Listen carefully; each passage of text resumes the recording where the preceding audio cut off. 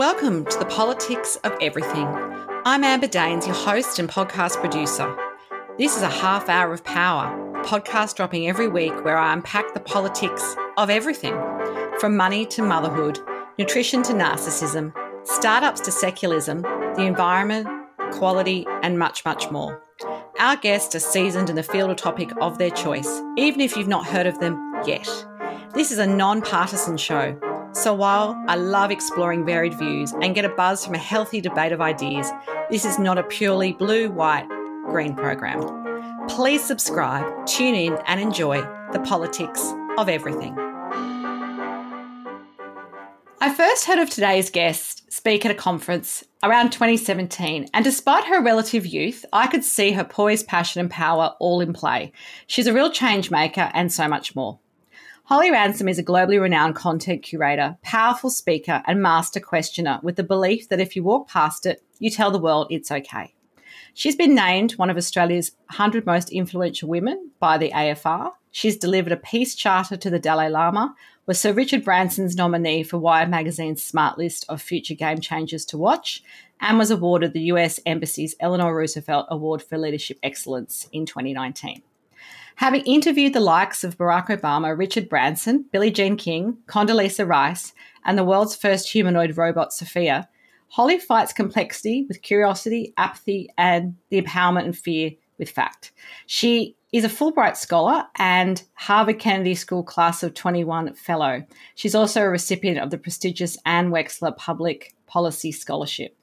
Holly has compressed a power-packed career into just a decade, spanning corporate, not-for-profit, public sectors, and she's the founder and CEO of consulting firm Emergent.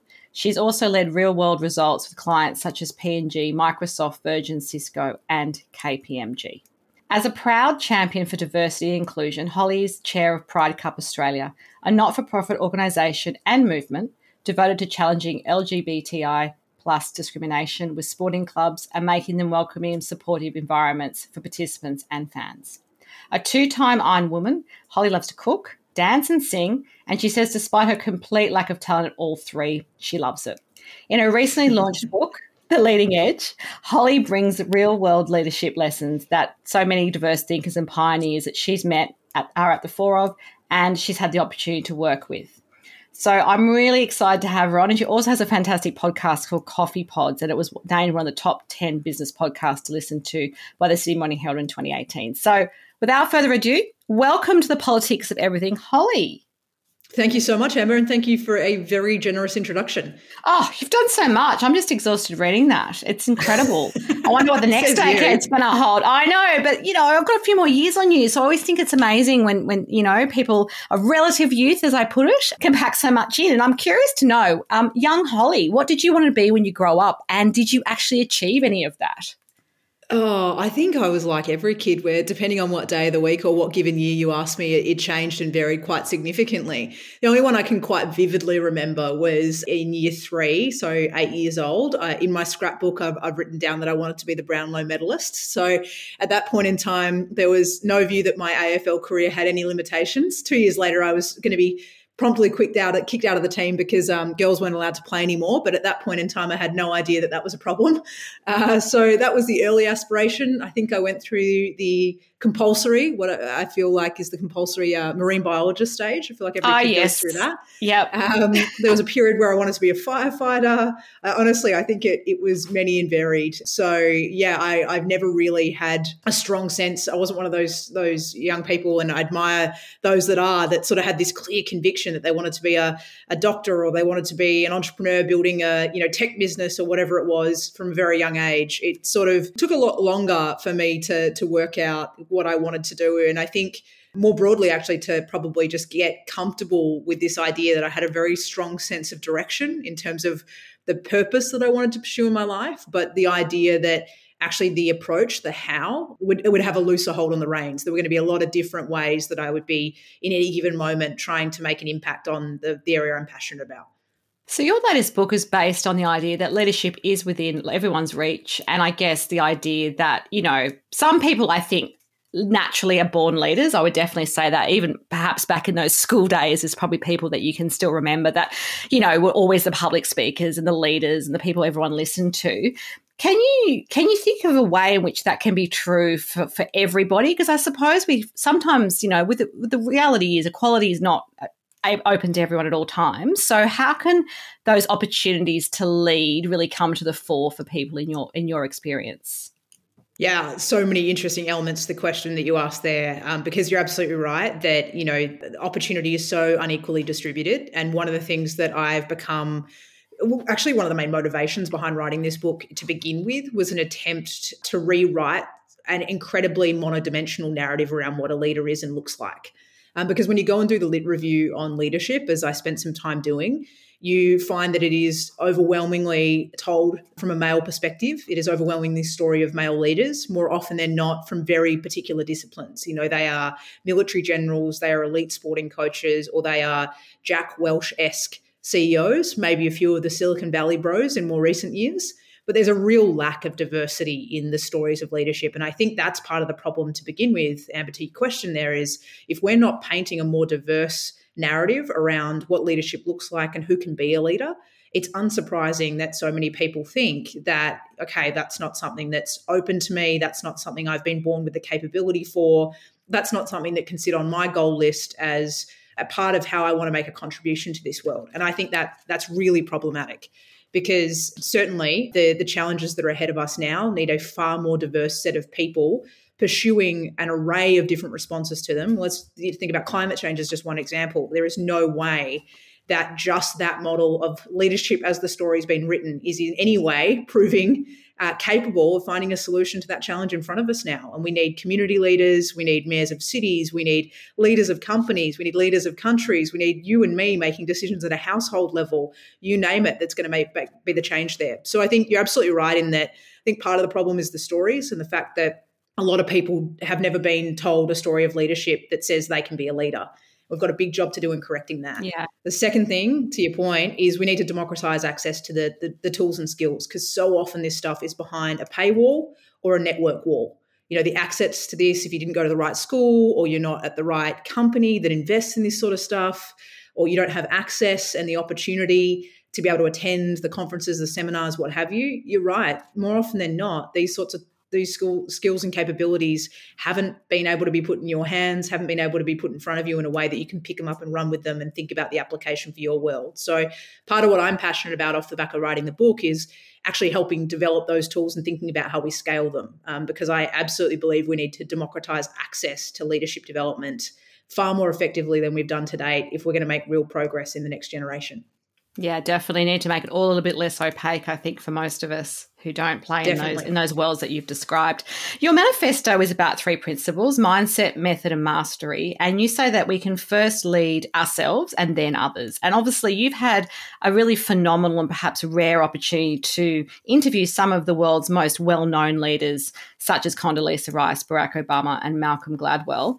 How have their different change-making agendas influenced your own personal views or what makes someone a great leader and have that leading edge? Yeah, great question. And I think it's interesting when you go and meet people from such different walks of life, both to look at the difference. And part of what I think is beautiful in celebrating leadership is the many different shapes, sizes, forms it can take, and the importance of celebrating each and every one of those contributions. But the other thing that's always really interesting is the patterns that emerge. So what amongst all these people that have applied themselves in really different ways, obviously have very different reasons they believe they're on the planet and things that they're trying to do, what is it amongst them that is common, and are there any lessons that we can perhaps pick up and learn from that? And I think there are a couple when it comes to figures like the ones you've just mentioned, Barack Obama and Malcolm Gladwell, Richard Branson, people like that. One is that there's such a clear sense of purpose with every one of them. When you meet them, you're in absolutely no scary give a doubt as to what they believe in and what their why is. And there's something incredibly powerful about that sense of clarity on purpose. So it really strikes you that they've obviously done the work to get clear on what they believe in and what they believe is the contribution they're here to make. But I think the second thing that comes off the back of that probably is, with that clarity comes a real sense of groundedness. whenever you're stepping into leadership in any way, shape or form, whether it's thought leadership, whether it's active leadership of an organization or a community group, you name it, we're sort of naturally stepping into the arena where there's counter opinion and alternative views and different ways of doing things and, people who don't like change, who are going to put the noses out of joint of. And so there's something really important, I think, around the grounded strength that comes with that clarity of conviction that those leaders have about what they're trying to do. And I think the third thing is what's common amongst all of them is they are 100% doing things differently. I mean, the definition of insanity is sort of thinking that we can keep doing the same thing, get a different result. But these people that are prepared to stick their neck out, go a different way, march to the beat of a different drum, try and rally or build a new movement, business, you name it. There's something definitely about this idea that they've been prepared to be courageous and to keep choosing that next brave thing despite opposition, despite setback, you name it. So I think that's probably the commonality of what I've observed amongst that incredible group of leaders I've been lucky enough to interview. Yeah, fantastic. So how do you think positive and lasting change can be achieved quicker? Because I think we need it to happen quicker. We can't wait, another 120 years until women's pay is equal. Yeah, and I guess there's enough women in parliament that, all those things. How can it be done quicker? But also, does it always come with sacrifices for those who are making that change and bulldozing through, if you like, or are impacted by it? I mean, how do you navigate those two things so the duality results in something great? Yeah, two really powerful arms to that question. I'll take the first one first, which is that idea of how do we do it faster. I think one of the premises I've tried to provoke a little bit in the book is this idea that part of it comes with each and every one of us stepping into the arena in our own way and taking responsibility for the collective outcome. I think there's a little bit, and I actually think there's a problem with the way that we've told the story about leadership and also this age of kind of noise and saturation and hyper network scale, etc. Is I think it's really easy for people to think, oh, if I'm not, running a country, if I'm not leading, a giant multinational organization, then I can't really have a dent on these sorts of issues. I can't, what I'm doing day to day doesn't make a difference. And I think that's a really problematic narrative that stops us getting a lot more momentum, whether that's just in the compounding of kind of voice and activism, or whether that's actually in the different contribution that each and every one of those people putting into motion, making their place of work carbon neutral, thinking actively about, the footprint of how their organisation contributes from an ESG standpoint, role modelling different behaviour for the next generation, whatever way we want to cut that. So I think one thing is each and every one of us challenging ourselves with the question, if I was to start where I am with what I have right now and to be the change I want to see in the world, what does that mean I do differently tomorrow? And how do I start doing that? Yes. And how do I start role modelling for that in a way that will ripple out through my network, friends, family, etc., and build greater momentum, because we've all got a responsibility to be the change that we want to see. I think the second thing that comes with that is just that preparedness, and it kind of goes hand in hand with that idea of starting from where you are, but that idea of being prepared to experiment and try a little bit more. One of the ideas I talk about in the book is this notion of starting before we're ready. And I think one of the big challenges that we often find when it talks about doing anything new is that risk aversion that we can approach doing things differently with, and the idea that we're kind of waiting for everything to be ready and perfect. And I think, to your point, Amber, that we don't have the luxury of that. We can't afford to wait. I mean, look at the IPCC report that came out this week. Exactly. I know. Dire picture being painted, right? And if not now, when? I mean, that's the thing with 100%. that for climate change amongst a whole bunch of other things. And I think I guess the challenge is, and I'll probably just, heading towards 50 in a few years. I've seen lots of things come and go, I suppose, over my time. And the reality is, we have less women, for example, in Parliament, which is something I'm very passionate about, than we did during the peak of, say, the John Howard era, which would have been ultra-conservative in some ways. So those sorts of things make me think, gosh, how do you make it stick? How do you get the stickiness so that people go, this is the new normal and we are going to never go back as well? I think that's one of the challenges I face in the thinking around this. Definitely. And to your second point of your earlier question is the idea of sacrifice. One of the things that really challenged me in the book was a couple of leaders I met who were telling stories of really significant transformation. And one of them that might be relevant to what we were just talking about there in terms of women in leadership was speaking with Kath Tanner, who has just recently left Energy Australia, but has been the longtime CEO there. And the reason I wanted to interview Kath was because I knew she'd taken their organisation on a journey of pay equality. So a couple of years after coming into being CEO there, and she reflects in the way that she tells the story, like, I don't know why it took me 2 or 3 years of signing a workplace gender equality report that sort of signed off on our pay gap to actually pause and ask the question, hold on, why do we have a pay gap? And what would it cost us to fix it? And she said, I don't know for the life of me why it took me a few years. But when I asked the question, it was interesting that nobody knew the answer. And I said, well, can we find that out? When they came back, there was a figure of about $1.2 million that was needed to close this gap. And there was about 80 people, including a score of men, that needed to have their pay adjusted in order to achieve pay equality in the organisation. Now, that's making a bit of a quick synopsis of a power of work that went into grading jobs right and really getting an accurate data picture on that within their organisation.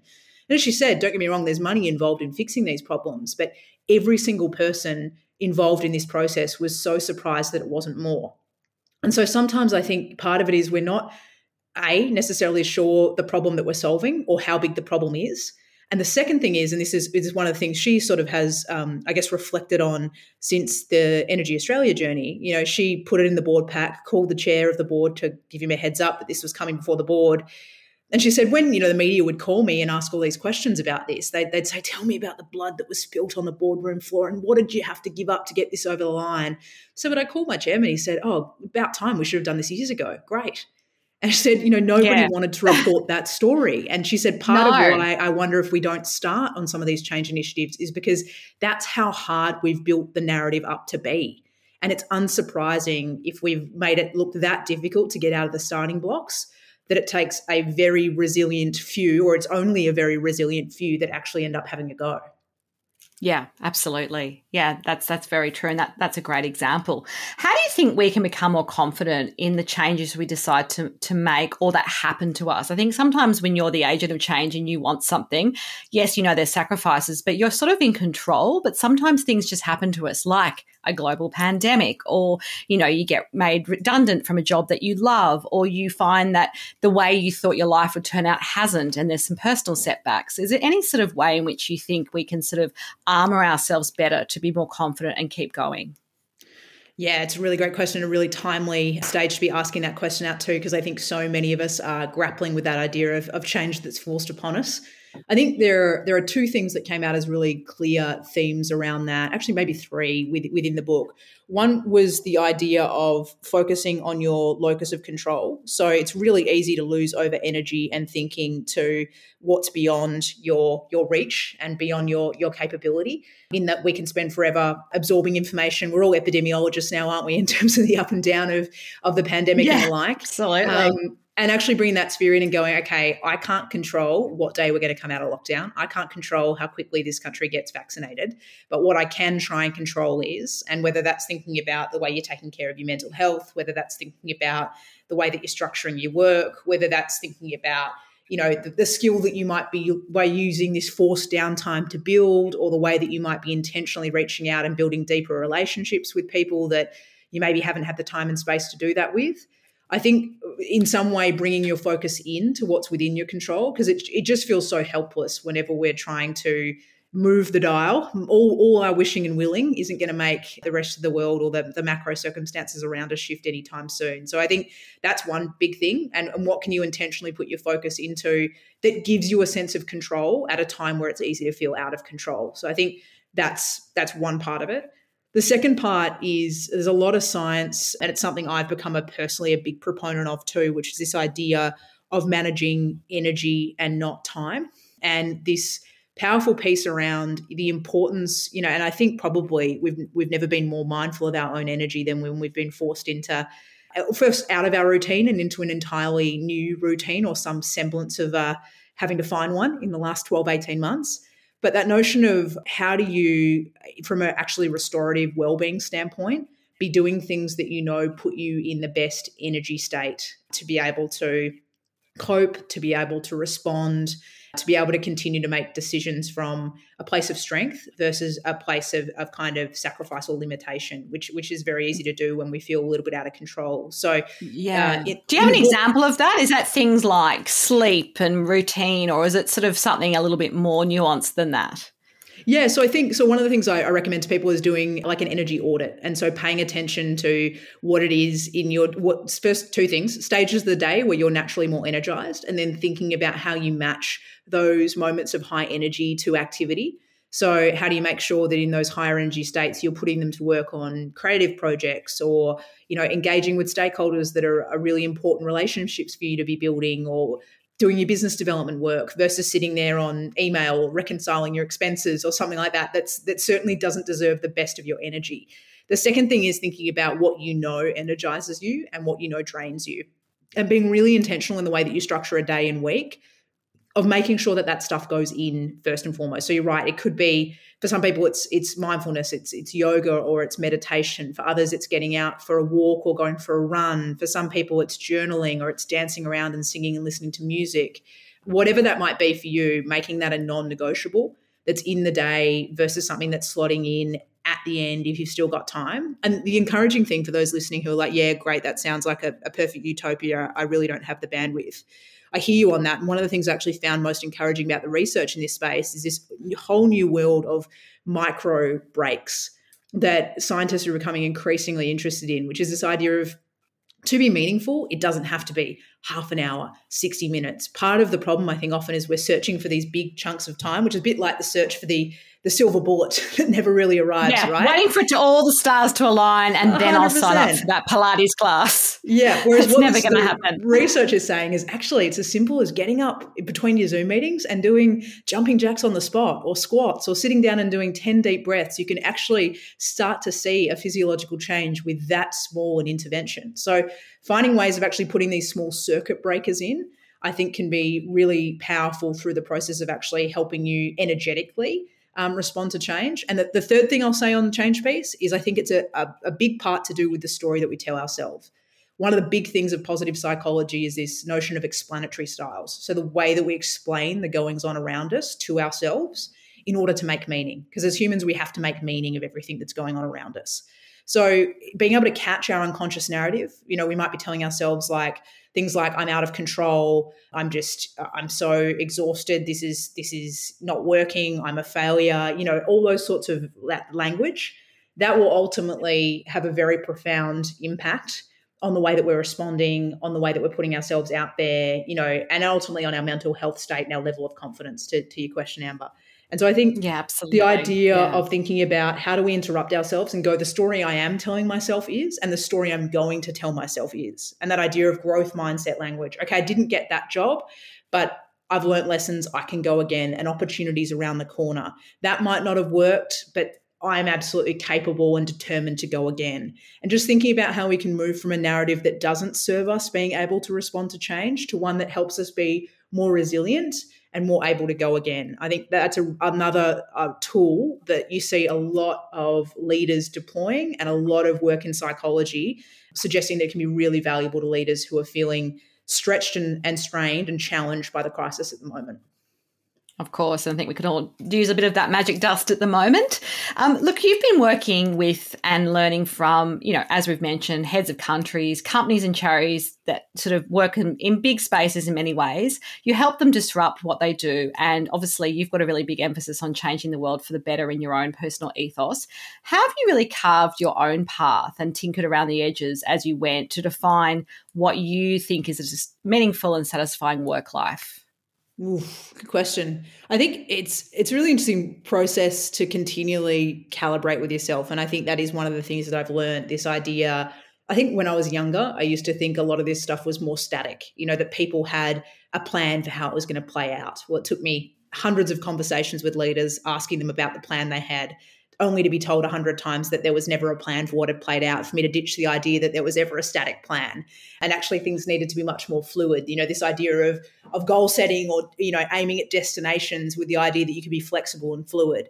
But I think one of the things that for me remains kind of these anchor activities is certainly that idea of connecting into your why and what your purpose is, and trying to frame that for yourself in a way that really energizes you, and then making sure that that's somewhere you sort of see every day and you're reading and you're connecting with, and you've got the ability to sort of anchor to. I think that's really, really powerful.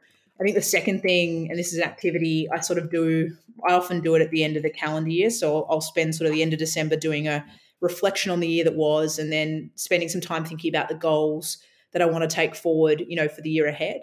And in line of that, one of the things that I do every year is sort of reset my values according to what it is that's really important to me in the how I'm living out my why. So thinking really intentionally about what habits and traits do I want to be bringing into the way that I work this year in order to be the best version of myself, in order to achieve my goals. Now, I think the third bit is that idea of, okay, if that's the purpose that I'm aiming at, how is it that I'm pursuing this within any particular period of time? So that can be things like, 12-month goals, or, people are even working on shorter timelines than that right now, particularly in the sea of the pandemic. It's hard to plan 12 months out. So this month, what am I doing in order to pursue what it is that I'm trying to make an impact on? So I think for me, it's become about a discipline of activities or reflective exercises. And then probably the other thing is just the importance of the people that you surround yourself with who can serve as sounding boards for those sorts of thought processes, whether they're people that you admire and, want to emulate different aspects of their career, or you really respect how they've navigated their own leadership journey. And so you sort of want to, I guess, learn from them and have the opportunity to think through how lessons they've learned might apply to your world, or whether it's people that are actually actively more even, giving you feedback on your goals, helping you think about the plan for how you might achieve them. I think the other part of it is that importance of the tribe that you build around yourself, and actively inviting them into the process of challenging you constructively on the way that you're aiming, thinking about how they can help support you, or think about next steps or new directions, all that sort of thing. So they're part of some of the activities that I think have become a real discipline in my life in pursuit of sort of having an impact. Absolutely. So what has been the hardest change that you've ever made? And I guess, what did that teach you? Good question. I think more often than not, and I don't know if this resonates with you, Amber, but I actually think it's more often the really personal things that are the most challenging. I think about times where I have left relationships that were not good for me, and I was terrified that there may not be another one around the corner. But it was this belief of this is not okay. I've lost myself in this, and I need to step out of this and find myself again. So that's probably one of the hardest changes I've ever made. I'm so grateful I made it. I wouldn't have the life that I have now if I hadn't made that choice, years ago now. But I think they're sometimes the hardest ones that we make, is that preparedness actually to set boundaries. And there's this great line that Glennon Doyle talks about. Some of you might have read her book Untamed, where she says, it's not the hatred of, or the vicious lines of the online haters that scares us most. It's actually the quiet concern of those that love us that most shakes us from our knowing. And I think there's something really interesting in that. Just that feedback, that fear of losing face, when identity is involved, when sense of self, and when I think our hearts are involved, I think they're often the most challenging change processes. And so, picking yourself up and starting again sometimes from those circumstances, I think is often the hardest, and it's probably been the example for me. Yeah, it always reminds me of it's a saying which when I was doing elite sport many years ago, we used to say, no pressure, no diamonds. So you've got to go through the hard stuff to get the magic and get the beautiful diamond at the end. But often when you're going through it, it doesn't feel like that at all. So I think absolutely. we all relate to that. So who have been your greatest mentors? I suppose you've had quite a few in your career, and I guess the one or two that stand out, how have they made an impact in your life and your career? Yeah, great question. And it's interesting for many listening, they might have an interesting association with that word, because I think I was engaging with mentors long before I knew what that word is. And then one of the things I found really interesting about starting to use that word is sort of the baggage that comes with it. When I mentioned, one of the things that used to astound me when I was speaking many years ago is I used to talk about mentors quite a bit, and I'd say to people, hands up if you've got a mentor. And I was always surprised by less than 10% of the room sort of putting their hands up. And I thought, wow, this has just been such a huge part of my personal and professional development. I'm so surprised so few people are leaning on this. But then you realize that this word often, connotates with a level of formality, like, oh, I'm not in a formal mentoring program with a mentor, or, Oh, all that baggage. absolutely. Yeah. And I think of mentors as bigger than that. Yeah, absolutely. And No, I even relate people to who, that. had that one bad experience that time, their company automatically set them up with someone who was meant to be their mentor. And, that wasn't a very good fit. So they never tried again. And the thing I always say to people is I encourage people to start that process again if it's something they have disconnected with. I think all of us can benefit from mentoring. I think all of us should be actively mentoring and being a mentee for that matter. So that duality of who are you mentoring for and who are you being mentored by. And I think when I think about some of my most powerful ones, I should just finish that thought, that I encourage those listening to think about going and seeking learning conversations. Take away the barrier of the formality or this idea that it has to have a structure built into it, or you have to know going into it how you're going to set up this rhythm with this person. Actually go and seek a conversation, a one-off with someone you believe you could learn from. Be clear about your reason why you want their time and why they're the person to help you nut your way through the problem that's in front of you. And then in that conversation, I think if it's one where there's clearly a dynamic where you've scratched the surface of what you could learn from them, you really feel like there's so much more to explore and there's the right dynamic between you and that person, that's the opportunity to say, hey, would it be possible? I've really benefited from the conversation today. When I've applied some of the things we've talked about today, if I came back with some more questions. And I think that sort of takes the barrier to entry into mentoring right the way down. So it's something all of us can access.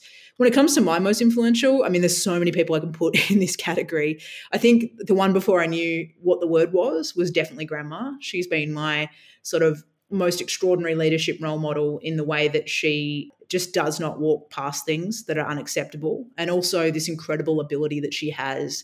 Doesn't matter who you are, whether you're the mayor, whether you're the person working on the checkout, whether you're the librarian, who you name it. Grandma is so good at making you feel as though you are the most important person on the planet, and the world is so lucky you are here and is so lucky that you are doing what you're doing. And I've always thought what an extraordinary gift to be able to give everyone you interact with, that they leave an interaction with you feeling taller. I think that's an incredible leadership gift that my grandma gives to everyone she interacts with. So that would definitely be probably the one before I knew it. Yeah, I love no, that. Yeah, my grandmother had a big impact on my life too. So that's that's always very special to hear. Bit of fun now. A favourite book, song or film, and what is it and why? Okay, let me think about that. So many ways I could go with books. Can be serious, can be quirky. I'm a constant jukebox. I sing all around the house all the time with absolutely no talent. So there's not actually a song that I go back to all the time. I think it's more that whatever, I am often quite good at taking a word from whatever I'm hearing and then just starting to riff on whatever song I can remember it's in the lyric of. So there's no method or madness to that in particular. I think when it comes to favourite book, it'd probably, as it does for so many of us, go back to that first one when we were younger that really had an impact, which for me was probably reading To Kill a Mockingbird as a 13-year-old at school. And just so many of the ideas, walking a mile in someone else's shoes and just the principles and the values in that book that I think really impacted me. So probably give a nod to that one, I think. Fantastic. I love that book too. Finally, a takeaway message for us on the politics of change. Ooh. So many different ways you can take the politics of change. I think we need to... I know. Just something take out, I guess, a lasting thought so people moving forward know exactly what's something they could do today even that would make that change start. Yeah, awesome. Well, I think one of the things that I sort of wrote the book for is I think the politics aren't going to change anytime soon. And so versus waiting for leadership to come out of Canberra or to come out of wherever your public leaders might be residing, I think it's really important that we each challenge ourselves with what we talked about earlier, that notion of if you could start from where you are today and take one small step towards being the change that you want to see in the world, what would that be? And to ground that even further, one of the activities I talk about in the book that I encourage everyone to have a go at is if you've got a business card in front of you, or you can mock up this on your LinkedIn for those who business cards are a little bit old school for, take whatever your job title is written as and just put a line through it and write chief role model instead. And if you were being the chief role model of the change you want to see in the world, what are you going to change about the way that you show up later today, tomorrow, you name it? Think about who you're being a role model for. Could be family, could be your colleagues, could be your community, you name it. You define that world. But if you're going to be chief role model of the change you want to see in the world, what does that mean you're doing differently? And take that one step towards bringing that to life. That's really powerful. It has been an absolute pleasure to chat to you today, Holly. I have learnt so much and I've really enjoyed our conversation. If you do want to connect further with Holly, there will be some details on the show notes as always. Take care until next time. Thanks so much for listening today. If you've enjoyed the politics of everything, I thrive on your feedback. So please add a short review and share the podcast with your network through Apple, Spotify, and all the usual suspects. I'm always on the hunt for new and diverse guests, so if you or someone you know has a fresh idea you're busting to get out there, please email me at amber@amberdanes.com and my crew will get back to you very soon.